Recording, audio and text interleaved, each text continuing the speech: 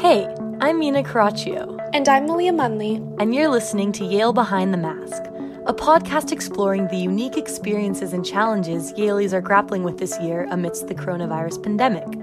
Especially amongst Yaleys, many of us find comfort in having multiple options to choose from in every realm of our life, be it when choosing classes, extracurriculars, or even our friends. Though one of the biggest adjustments we've all had to deal with since the pandemic hit has been the drastic reduction in choices and agency.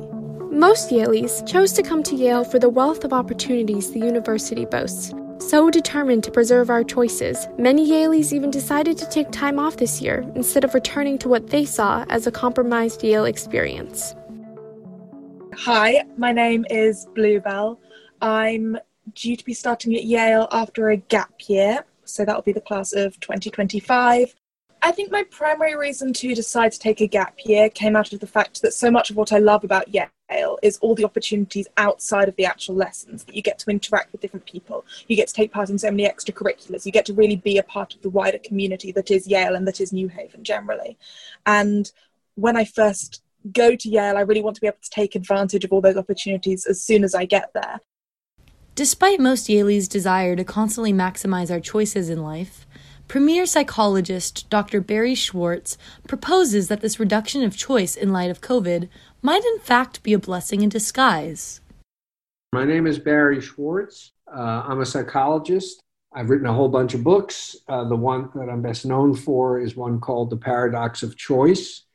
And it is about how, paradoxically, although everyone wants choice, when you have too much choice, instead of being liberated, you end up paralyzed and dissatisfied even when you make good decisions.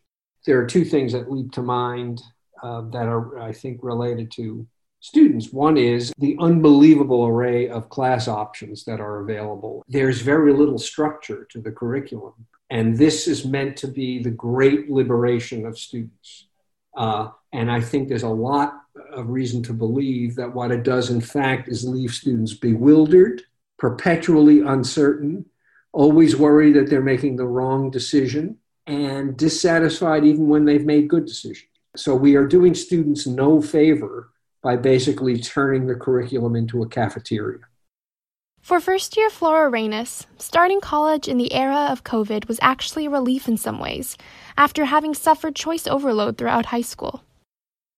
I'm Flora. I'm from South Florida. I'm a first year in Hopper. So freshman year, I was one of those people who literally signed up for, I would say, almost every single club that my school offered. And I literally had a schedule in which I could see which club met when, and I had to leave halfway through some clubs in order to make the other ones. And I realized this isn't healthy, this isn't good, this isn't the way to go. Even though there are so many clubs and so many things to do, I think it is kind of going at a slower pace because we all know that there are bigger fish to fry and there are bigger things happening right now. And I think that COVID's kind of shown us that. For example, last night I was setting up my room at 11 p.m. and I realized that otherwise, if COVID wasn't happening, I think there would have been a lot of desire to go out and hang out with friends or to explore the town and kind of have those conflicting needs. And I think because basically right now I can't even leave my suite, it was almost because there were fewer options, I felt as though I was making the most of the situation. I was able to kind of relax.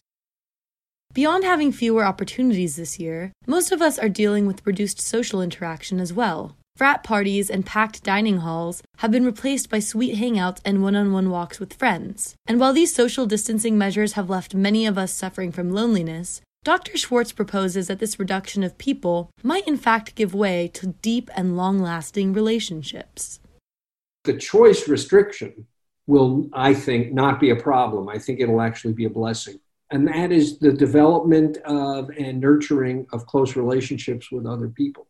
In an environment like Yale, a large place, there's this temptation when you meet someone always to be looking over that person's shoulder to see if somebody better comes along. You're always asking, or often asking, not is this a person worth investing time and energy in getting to know, but is this the best person worth investing time and energy in getting to know?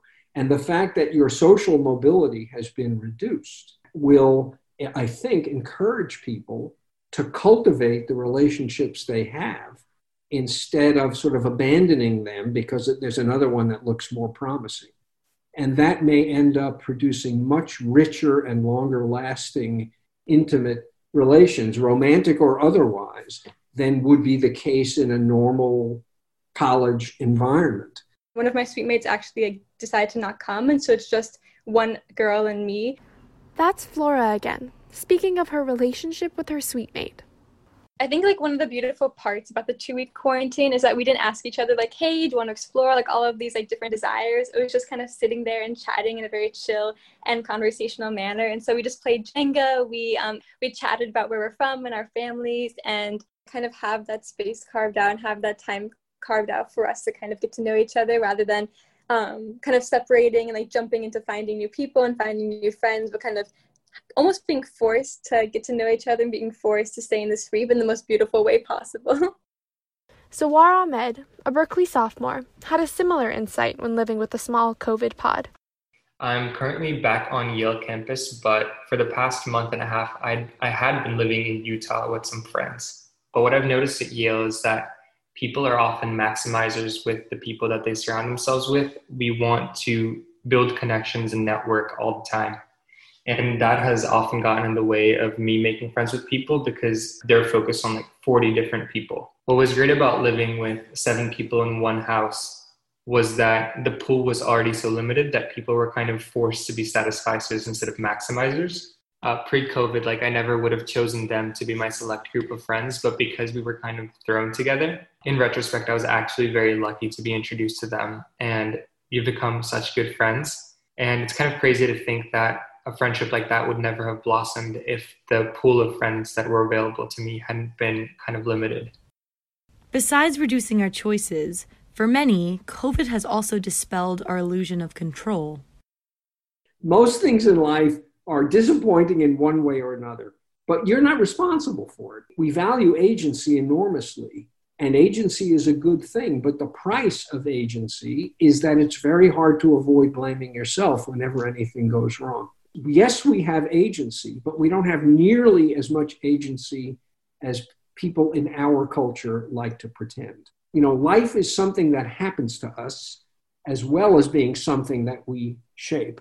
And the pandemic, I think, forces us to confront that we have less control over things in our life than we imagine. Now it's become more salient. And I do think it takes enormous pressure off. There were a lot of moments this past month and a half where logistical concerns came up about me being able to move back to campus once I was done living with friends. Here's Zawar again. And it seemed like life was falling apart and I wouldn't be able to come back to Yale. I've always been the sort of person who blames themselves for their circumstance. And for once, it wasn't me who was ruining my own personal life, but external factors, which actually helped me a lot with letting go. And I think part of that has to do with COVID. I have gotten so used to just giving up that agency in my life that I feel like I've loosened my grip. That's actually allowed me to approach life with a lot more ease. First-year Amory Froman also found a similar relief when life as we knew it was forced to come to a pause. Reflecting on her circumstances at the beginning of the pandemic and her resulting loss of agency. It's easy to forget, but I do remember when all of this started, I felt this massive burden taken off because all of a sudden, these things that I normally expected myself to do, from the very basic going to school to the more complex, spending time out with friends or working in clubs, all those sorts of things, none of those options were there. And so I had this massive amount of free time and free agency with which to spend my days. And it was really interesting to watch because I did find ways to fill them meaningfully. And I do feel like genuinely I was a lot happier at some of those times when I'd wake up and my big event of the day would be calling someone or baking cookies. So I did feel this massive weight lifted off once this burden of choice was gone. Not all Yaleys agree with the assumption that we're now operating in a world of fewer choices. In fact, some argue that the shift to a primarily online environment has actually given way to more opportunities and options. Amory is one of those students. I do feel like there's even more options or pressure to choose. Because in a normal time, having 2 meetings at the same time might be impossible. But with Zoom, you can log on to 2 different devices and all of a sudden you're doubling your time.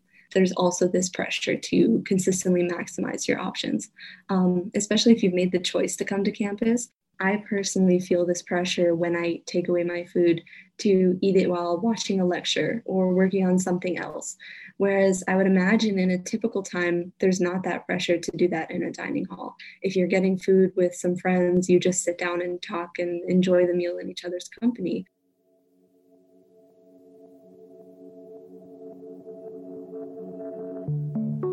As Yaleys, many of us have always tried to slavishly maximize our choices and control in our lives.